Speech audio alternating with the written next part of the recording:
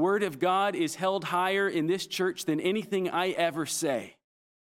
And so we listen first to the word of God before we listen to Dustin or Josh or anybody else here.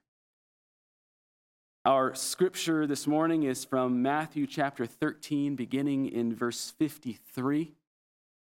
And we'll go to verse 58. Matthew chapter 13, beginning in verse 53.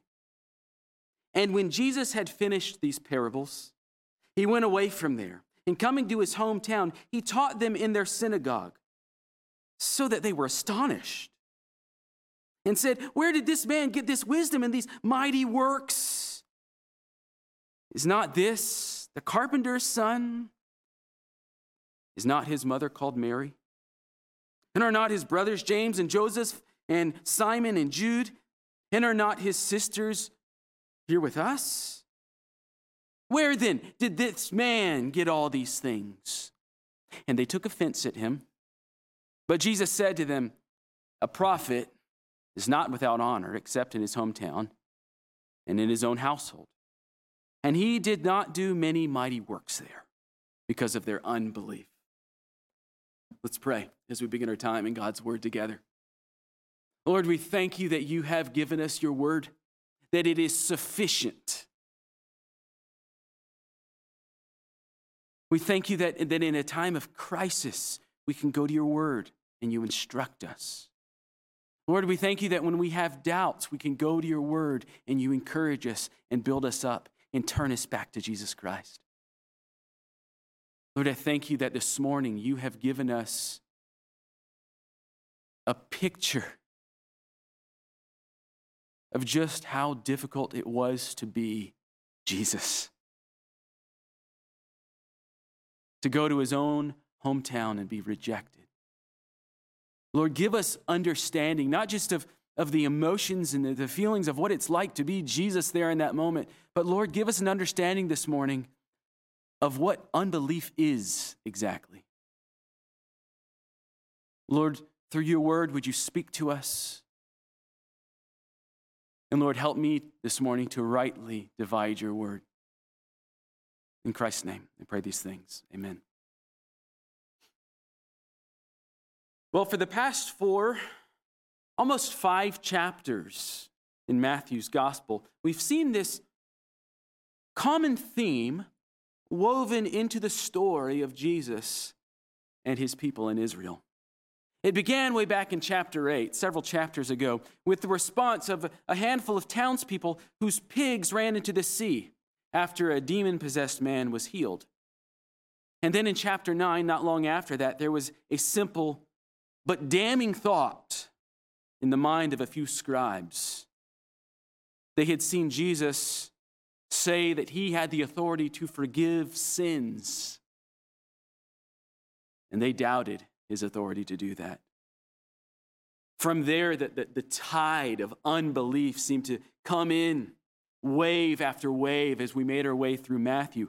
Some Pharisees took issue with Jesus eating with sinners. And then right after that, some of John the Baptist's disciples didn't like that Jesus and the disciples weren't fasting as they did. In chapter 11, some of those same disciples of John the Baptist suspected that Jesus wasn't the one that John had prophesied about. And then there was the crowd who laughed at Jesus. And then there were the Pharisees who began to say that Jesus' power was demonic.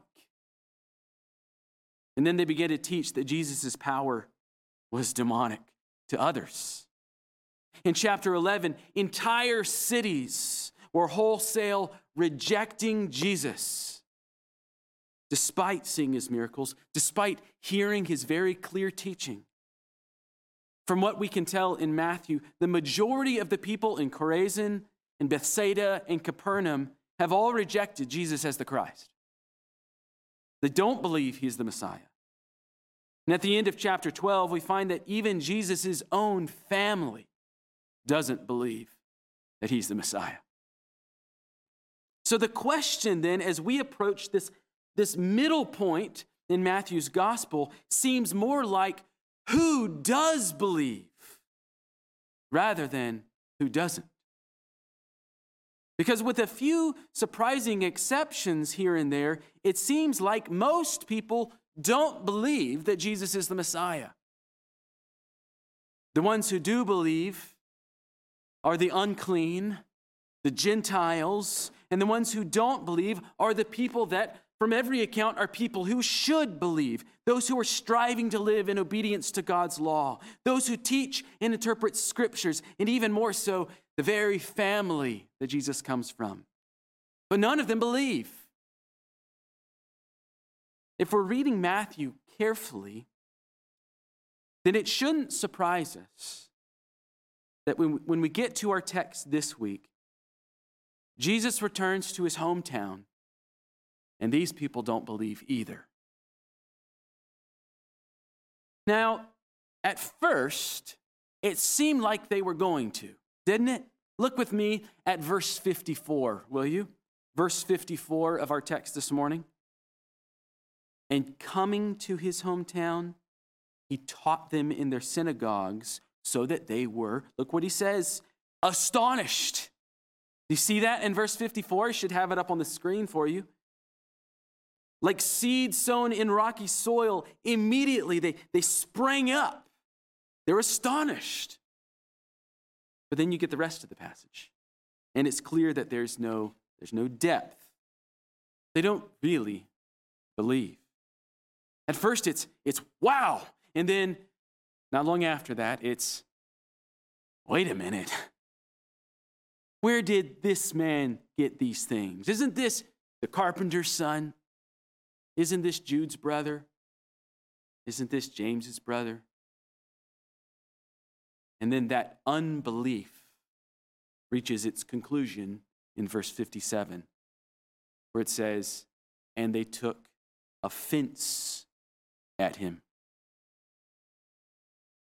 They took offense at him. That word offense that you see there in verse 57 is from the Greek word scandalon.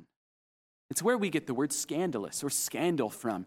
And to them, in that time period, the word meant trap or snare. It's the same word that Isaiah used to describe how Israel will respond to the Lord. Look at Isaiah chapter 8, verse 14. And he will become a sanctuary and a stone of offense and a rock of stumbling to both houses of Israel, a trap, a snare to the inhabitants of Jerusalem. And many shall stumble on it. They shall fall and be broken. Thou shalt be snared and taken. Paul, in Romans chapter 9, will refer to this same passage when he explains to the Roman church why it is that Israel as a whole rejected Jesus. Paul says this was the fulfillment of prophecy. Jesus Christ was a stone of stumbling to them, a rock of offense. And he's quoting Isaiah chapter 8. Peter also references Isaiah chapter 8 in his first letter, 1 Peter chapter 2, verses 4 through 8. Peter says this, as you come to him, us, as we Christians come to him, a living stone, rejected by men, but in the sight of God, chosen and precious, you yourselves, like living stones, are being built up as a spiritual house to be a holy priesthood, to offer spiritual sacrifices acceptable to God through Jesus Christ. For it stands in Scripture, behold, I'm laying in Zion a stone, a cornerstone, chosen and precious, and whoever believes in him shall not be put to shame. So the honor is for you who believe. But for those who do not believe, look what he says, those who do not believe, the stone that the builders rejected has become a cornerstone, and a stone of stumbling, and a rock of offense. Same word, scandalon. A rock of offense. So for Matthew then, to say that Jesus caused offense, and he uses that word that Isaiah uses, when Jesus caused offense to the people from Nazareth, what Matthew is doing is bringing out the old with the new, like we talked about that last week, isn't it? He's using Isaiah's prophetic language to explain the people's rejection. And so he's providing for us biblical evidence that Jesus is the promised Messiah. In verse 57, Jesus clues us in that this is how we're to read and understand this passage. Because look at what Jesus says. He says, a prophet is not without honor except in his hometown and in his household. Jesus is doing the same thing. He's bringing out the new with the old. That's an old idea. The prophets in the Old Testament were always rejected. 2 Chronicles chapter 36, verses 15 and 16. You don't have to turn there. It's hard to find. It's the very end of 2 Chronicles, and it sort of sums up all of what was happening in Judah and Israel. This is how the chronicler gives us the summary. He says, "The Lord, the God of their fathers, sent persistently to them by his messengers because he had compassion on his people and on his dwelling place. But they kept mocking the messengers of God, despising his words and scoffing at the prophets, until the wrath of the Lord rose up against his people, until there was no remedy." So not only are the Nazarenes, those in Nazareth, fulfilling prophecy from Isaiah by rejecting the Messiah, but their rejection is consistent with whenever God sent his messengers to Israel, speaking the word of God. The people always rejected the prophets. So, in summary, the point of our text this morning could be that Jesus is the rock of offense wherever he goes, and that fulfills the prophecies of Isaiah, and so he's the Messiah. It could also be that Jesus, like Elijah and the other prophets, was clearly speaking the word of the Lord, and because of that, he was hated by those who heard him. Those are certainly, definitely themes that Matthew wants us to see when we look at this passage. But then I think if we made that our point this morning, and we certainly could do that, many of you would sit and think, well, I'm not Israel. That was them. I'm me. Thanks for the neat history lesson. And nothing really sinks into the heart.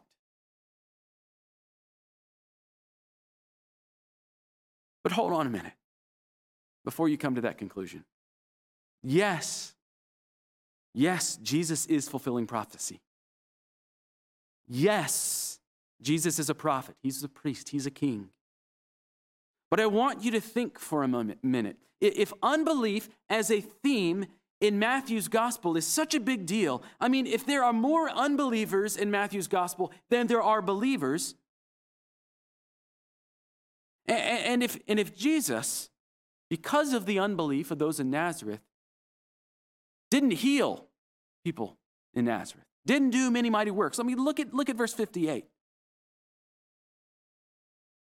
Matthew gives us this summary of what happened in Nazareth. And he, Jesus, did not do many mighty works there. He did some, but he didn't do many there because of their unbelief. Now, that doesn't mean that Jesus' power was limited. You can't limit the power of Jesus Christ. What it means is that there were people that Jesus chose not to heal because of this deep sickness of unbelief in Nazareth. Unbelief is a serious problem in Nazareth. It's a serious problem throughout Matthew's gospel. Cosmically, it's a serious problem. John chapter 3, verse 18 says, "Whoever believes in him," Jesus, "is not condemned. But whoever does not believe is condemned already, because he has not believed in the name of the only Son of God."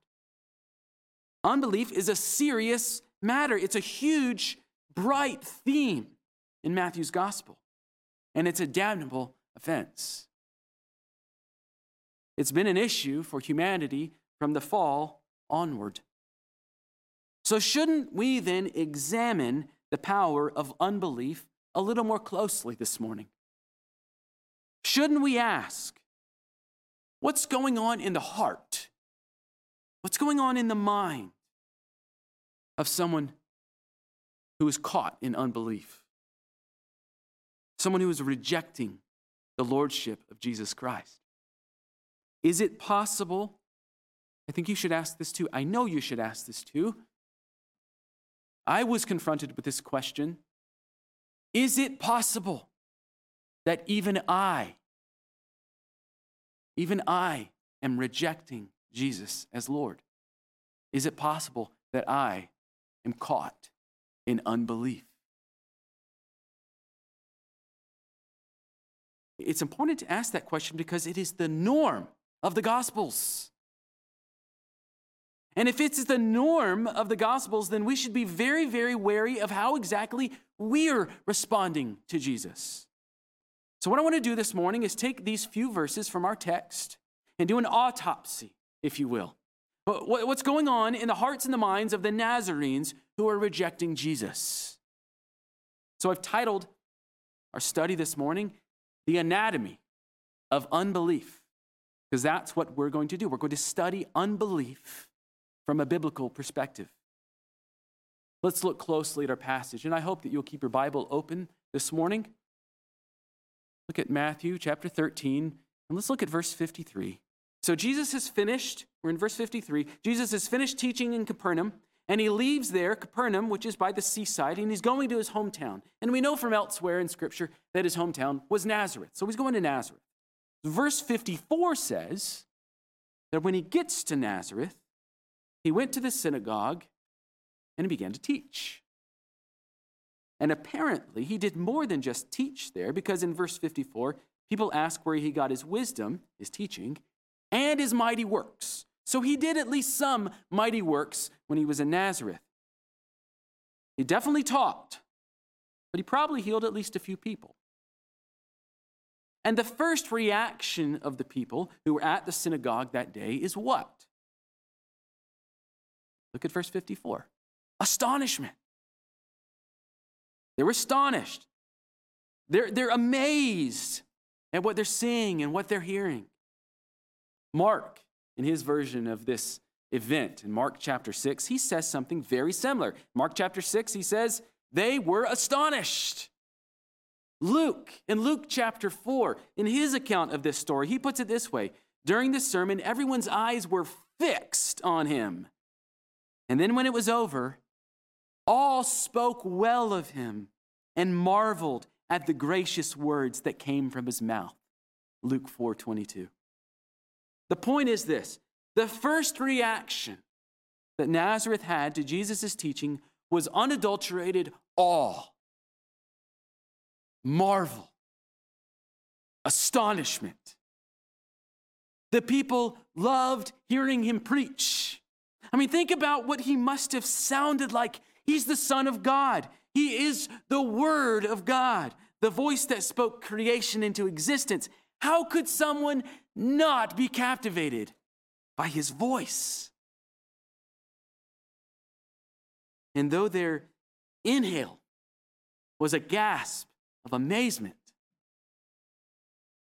their exhale, as Matthew tells us, was a tirade of rhetorical questions only meant to defy his lordship. What happened in that breath of time? Well, what happened is that the people began to reveal their hearts. They revealed the presuppositions, the biases of their hearts. They went into the synagogue that day with a preconceived notion of who they believed God to be. And so because of the hardness of their hearts, despite clear and irrefutable evidence in front of them, they went out of the synagogue that day, continuing as they had been when they went in. It didn't matter to them that they were in the very presence of God. It didn't matter to them that they had received grace from him that no one ever in the history of the world had ever received. That's how unbelief works. It's a power over us. It's a power that grips us. They went into the synagogue deaf and blind to the true and living God, and they came out of the synagogue the same way. Let me show you how this works on a far less cosmic scale, something you're probably very familiar with over the last 10 or so weeks, okay? Think for a moment about someone that you usually disagree with? Someone, maybe not usually, maybe let's say often. Think of someone you often disagree with. So if you're a Republican, think of our governor. If you're a Democrat, think for a moment about our president. If you're an independent, well, you're no better. You would disagree with everyone. So just pick any politician. Do you have this person in mind? Someone you usually disagree with? Now suppose, hypothetically, that this person were to make a crucial announcement. There's a football field-sized meteor heading straight for your zip code. And your first thought is awe, astonishment, amazement, and probably fear. Oh no, I might die.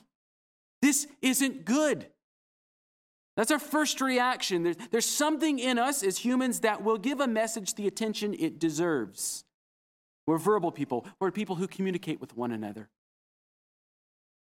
Everything we know comes from communication. And so something in us gives a message the attention it deserves, regardless of what that message is. And then, though, right after your heart has skipped a beat,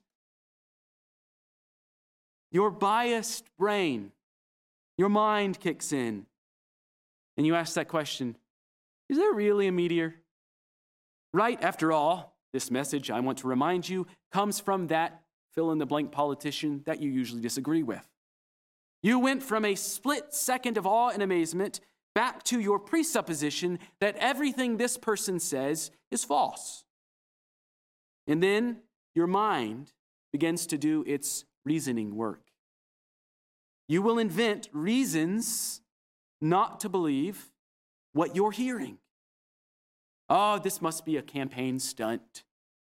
Oh, this must be a conspiracy to introduce Marxist government. Oh, there must be an evil lurking in this message because all people from such and such political drive are evil. And on down the well-worn path we go. This person is always wrong. This person has spoken. They must be wrong. And here are my reasons, and here is my conclusion. What this person said was wrong again. And round and round and round our circular argument goes. That's how our hearts tick. We are, by nature, stubborn, self-centered, hard-hearted, and once we become convinced of something, we are very, very, very slow to learn anything that would suggest that what we believe is false. And when it comes to responding to God as He really is,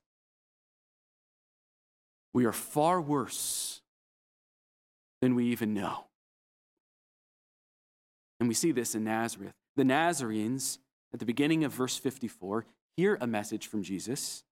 He preaches to them. And that message, if we're to take the rest of Matthew into account, probably goes something like this. Repent, for the kingdom of heaven is near, and I'm the king. According to Luke's telling of this event, Jesus preached from Isaiah chapter 61 that morning, and he told the people at the end of his message that he was fulfilling Isaiah 61. In other words, he told them he was the Messiah. And the people hear the message, and they're astonished. And then immediately, what do? They remember their presuppositions. Jesus can't be the Messiah because he isn't how I imagined Messiah to be. He can't be God because he's not how I imagined God to be. And then begins the reasoning, the rationalization, the defense of their unbelief. And all of this begins with this first rhetorical question. Where did this man get his wisdom and these mighty works? The first words out of their mouths reveal their presupposition, their assumption. Do you see what it is? What is their first assumption? that he's only a man, merely a man. Look again at the text. Where did this man get this wisdom and these mighty works? He's only a man. Most wrong assumptions about Jesus stem from this fatal error. Either we assume he's only a man, and if that's the case, well, we're in serious trouble because he could not fully atone for our sins. Or we err on the other side and assume that he's only God. But if that's the case, then he didn't really die, and he couldn't have really paid the guilt price for our sins. But Jesus is man. He is 100% man, and Jesus is God, totally 100% divine. And many of us, because we trust in our own experience and in our own intuition so much, we then say, one cannot be 100% man and 100% God. That's not how percentages work. Therefore, he is either a man who became God, or he's some mixture of God and man, or he is God who became man and then after his resurrection became God again. But never fully both at the same time, because that's not the way I have experienced the world. You see what's happening?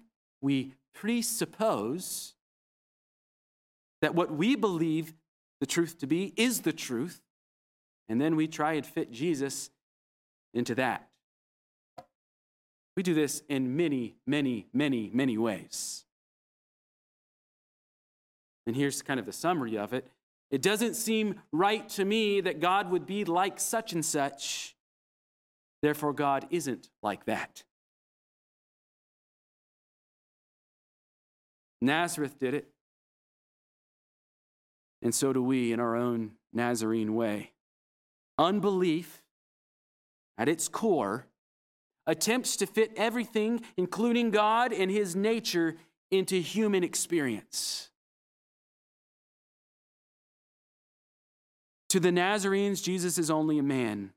And with that presupposition come their conclusions. A man cannot have the type of wisdom that we're hearing from him. A man cannot be doing the types of works that this Jesus is doing. Therefore, something suspicious is going on. There is some rational explanation to all of this. Whether it's a conspiracy or it's demonic, whatever it is, what I'm hearing and seeing cannot be true. So my mind will create a world of reality for me to live in.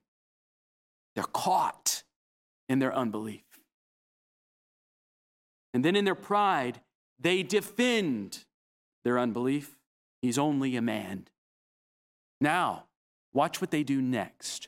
Look at verse 55 with me. Verse 55. Second rhetorical question, is this not the carpenter's son? See, they're building on their argument. Proposition 1, he's only a man. Proposition 2, not only is he just a man, he's the son of a carpenter. Now, a carpenter in those days isn't the same way that we think of a carpenter today. He wasn't just a woodworker. He was a builder. He would have known how to cut and fit stones together to make the walls of homes and the outsides of towns. He would have known how to fix your flour mill, your grain mill when it broke, or your oil press when it broke. He could make you a wheelbarrow. He could raise a roof for you. He could build your house. That was essentially what a carpenter was. This was the guy you went to if you needed something built or fixed. And he didn't wear a red dress because he couldn't have. He was a carpenter. In a small town like Nazareth, everybody knew this guy. Everybody knew who he was and what he did for a living. And everybody knew that he didn't have a lot of academic training. Carpenters, you see, weren't known for their academic or theological prowess. They likely would have known a good deal of Scripture from memory simply because they were Jews.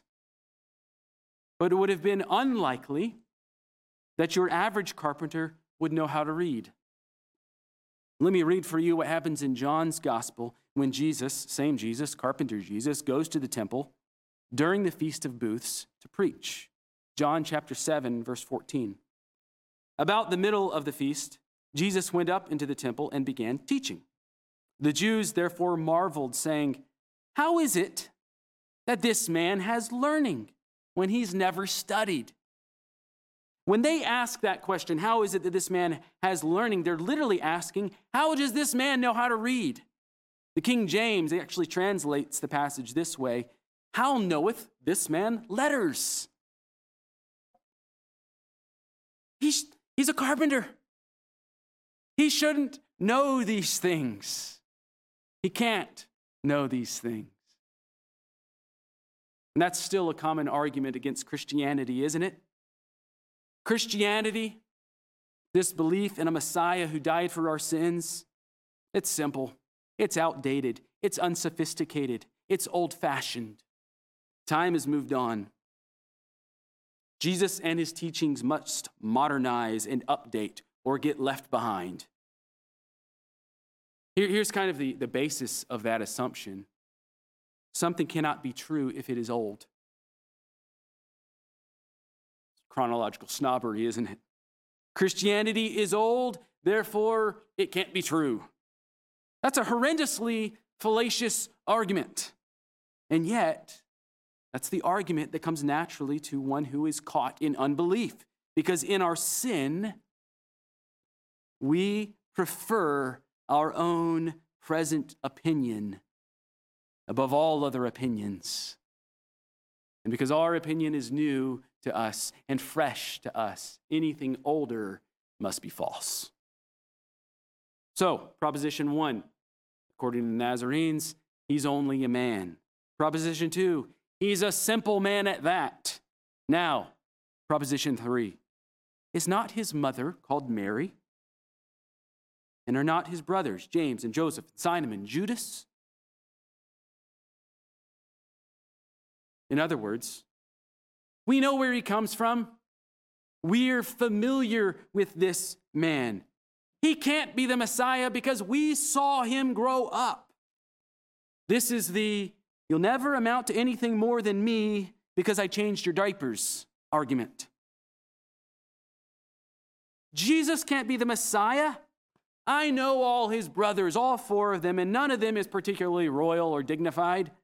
James did a lousy job fixing my ox cart. I was with Joseph last week at the pub, and Simon got in a fight with my nephew, and Judas is dating my daughter. And to top it off, Mary got pregnant before she was even married. Jesus can't be the Messiah. We know the family he comes from.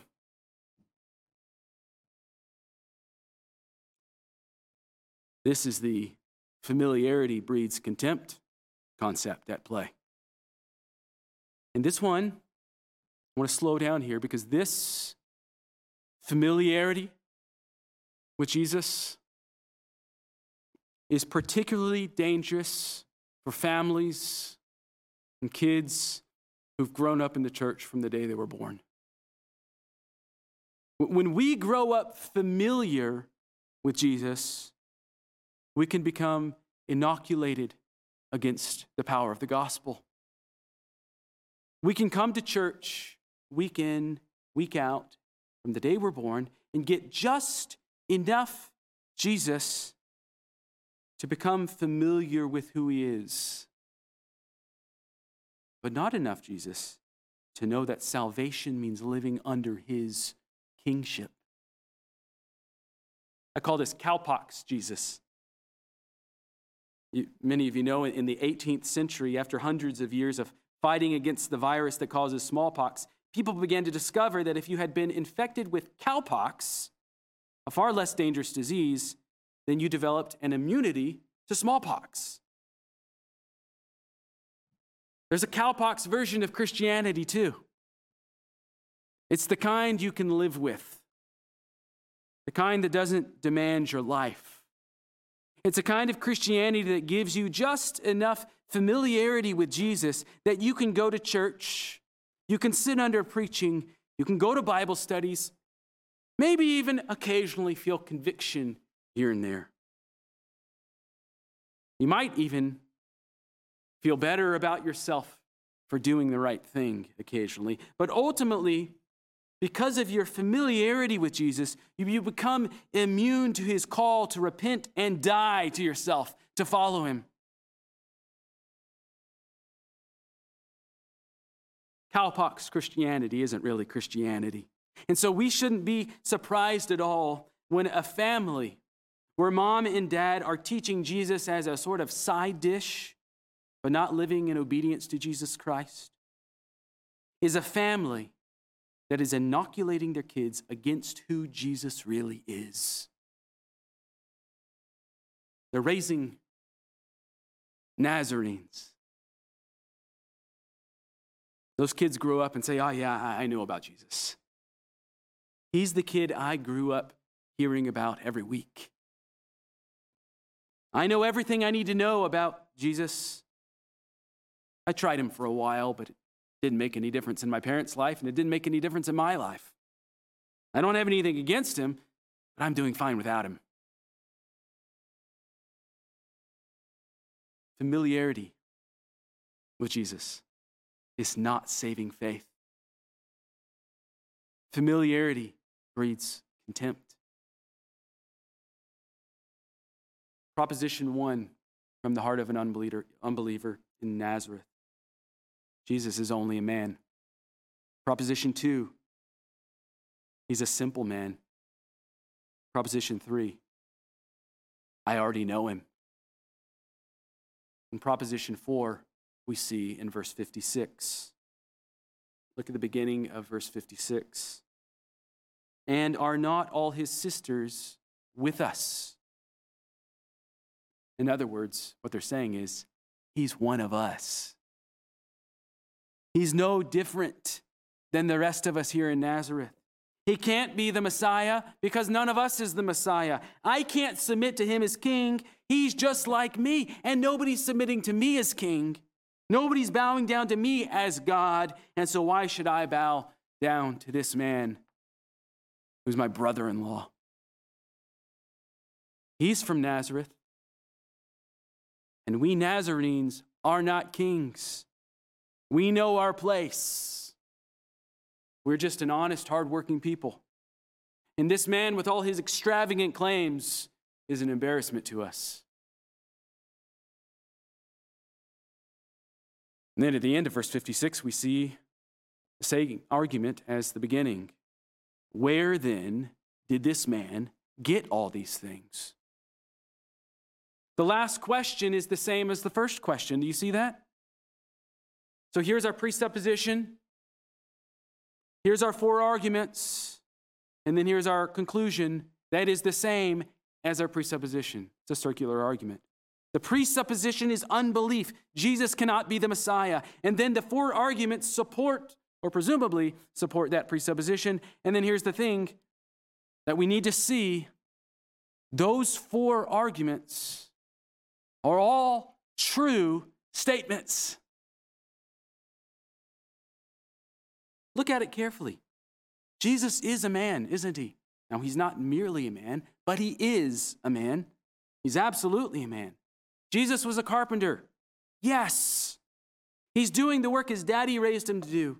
The people know his family. Also true. It's a small town. Maybe, at the very most, historians say there were 500 people living there. Most, though, say there were probably closer to 200 people living in Nazareth at that time. It's a small town. Everybody knows everybody. Everyone knew Jesus' family. So it's a true statement. And Jesus is from Nazareth. That's also true. All of the reasons that the Nazarenes give in order to prop up their unbelief are true reasons. And here's what we need to know about unbelief. Unbelief is nearly always mixed with truth. When the serpent told Adam and Eve that if they ate of the tree of knowledge and good and evil, that they would be like God in knowing good and evil, was that true? It was. When Israel grumbled in the wilderness because they didn't have meat and garlic and leeks, was it true that they had those things in Egypt? It was. When Peter was afraid that he might be killed if he admitted to being with Jesus, was that a legitimate fear? Was that a legitimate reason to deny Jesus Christ 3 times? Yes. He could have been hanged. He could have been stoned simply by associating with Jesus. And Peter knew it. And his unbelief came from that truth. When you're anxious about finances, friend, and you fear that giving towards the work of the ministry will lead to restrictions in your budget and in your spending habits, that fear, that unbelief, well, that follows from the true statement. There will be restrictions on your spending habits if you choose to tithe. When you refuse to forgive someone because you are afraid that they may not receive the just punishment on this earth that you think that they deserve, and so you determine to dole out your own punishment on them continuously, that action of unbelief follows from a true sentiment.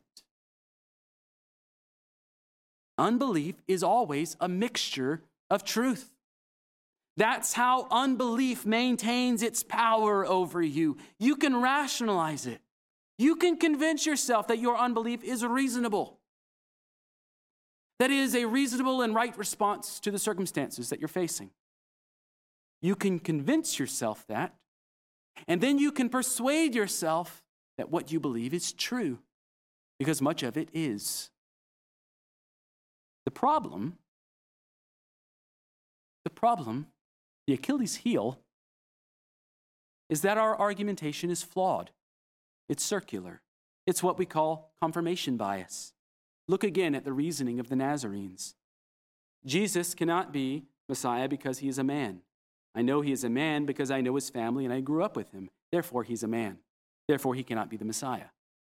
You see their argument? What the world calls confirmation bias, the Bible calls sin. In the long run, our sin nature distorts our ability to reason well. The problem with unbelief is this: we fail to take into consideration the truth that sits right in front of us. Paul in Romans 1:18 says that in our unrighteousness, that is, in our sinful nature, we suppress the truth. We know the truth. We recognize it for what it is when we hear it, especially when it comes from the mouth of God. Nazareth knew the truth. It smacked them in the face and it shocked them. Their astonishment is evidence of their awareness of the truth. Deep inside their hearts, created in the image of God, they knew that this man was God incarnate speaking to them. They knew the truth, but they were blinded to it because of their sin and their hard-heartedness. We were created to recognize the voice of God, the word of God. The problem is that in unbelief, when we hear it, we do everything we can to suppress it. In our unrighteousness, we suppress the greater truth with other subservient truths. And the greatest truth, the truth that Jesus is Lord, he's the God of creation, the King of the coming kingdom, that's a truth that means my life has to change. My life must align with his will. And in our unrighteousness, in our sin, we don't want that truth. If Jesus is Lord, means that I can no longer chase after the things of this world, then I don't want Jesus as Lord. If Jesus is the Messiah, then I can't live my life chasing pleasure or chasing security or chasing wealth. If he's the Messiah, I know that I have to live in his kingdom, joyfully submitting to his rule over me. And I don't want that. So he must not be the Messiah, and here's my 4 true reasons. And all our reasoning does is build up more ill-placed confidence in ourselves. And because of our pride, we then become angry. Look what happens in Nazareth. Look at verse 57. What happens? Once they've convinced themselves of the veracity of their own argument, verse 57 says, and then they took offense at him. That's what an unbelieving heart does. It begins with a self-biased, preconceived conclusion, and then builds the arguments for that conclusion, and then simply restates the conclusion again. And then in arrogance and defiance asks, how dare anyone question my airtight logic? I think, therefore I am right. You disagree with me, therefore I am angry. They took offense at him. How dare this mere man tell me that I should repent of anything? How dare this man command that I should worship him as Messiah and King and God? The arrogance of this Jesus. He's no different than me. Who does he think he is? They took offense at him. They became angry at him. That's the anatomy of unbelief. That's how unbelief works. And that's exactly how you and I, in our sinful pride, get stuck. Whether we get stuck in unbelief and never even begin to follow Jesus, or we get stuck, as many of us have, at some point in our Christian walk and refuse to go further because we don't believe that it's possible. We say to ourselves, we know all there is to know about who Jesus is. We know all there is to know about what it means to follow him. And by golly, I've done a pretty good job of it. Unbelief is unbelief, regardless of the form that it takes. And it all comes out of our sinfully corrupted way of reasoning. In the same way that the people of old rejected the voice of the prophets, the same way that the Nazarenes rejected Jesus, we reject and denounce the word of God when we hear it.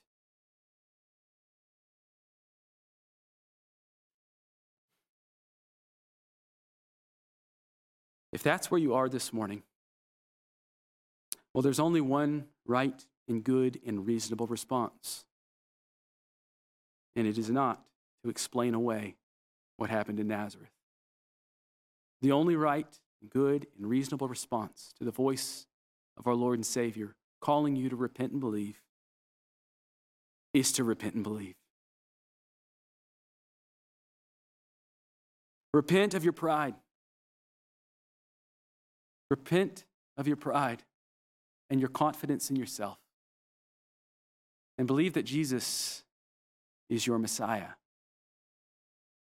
That he's the King who has a rightful claim to your life, who has a rightful claim to command you to live in such a way that your life honors him.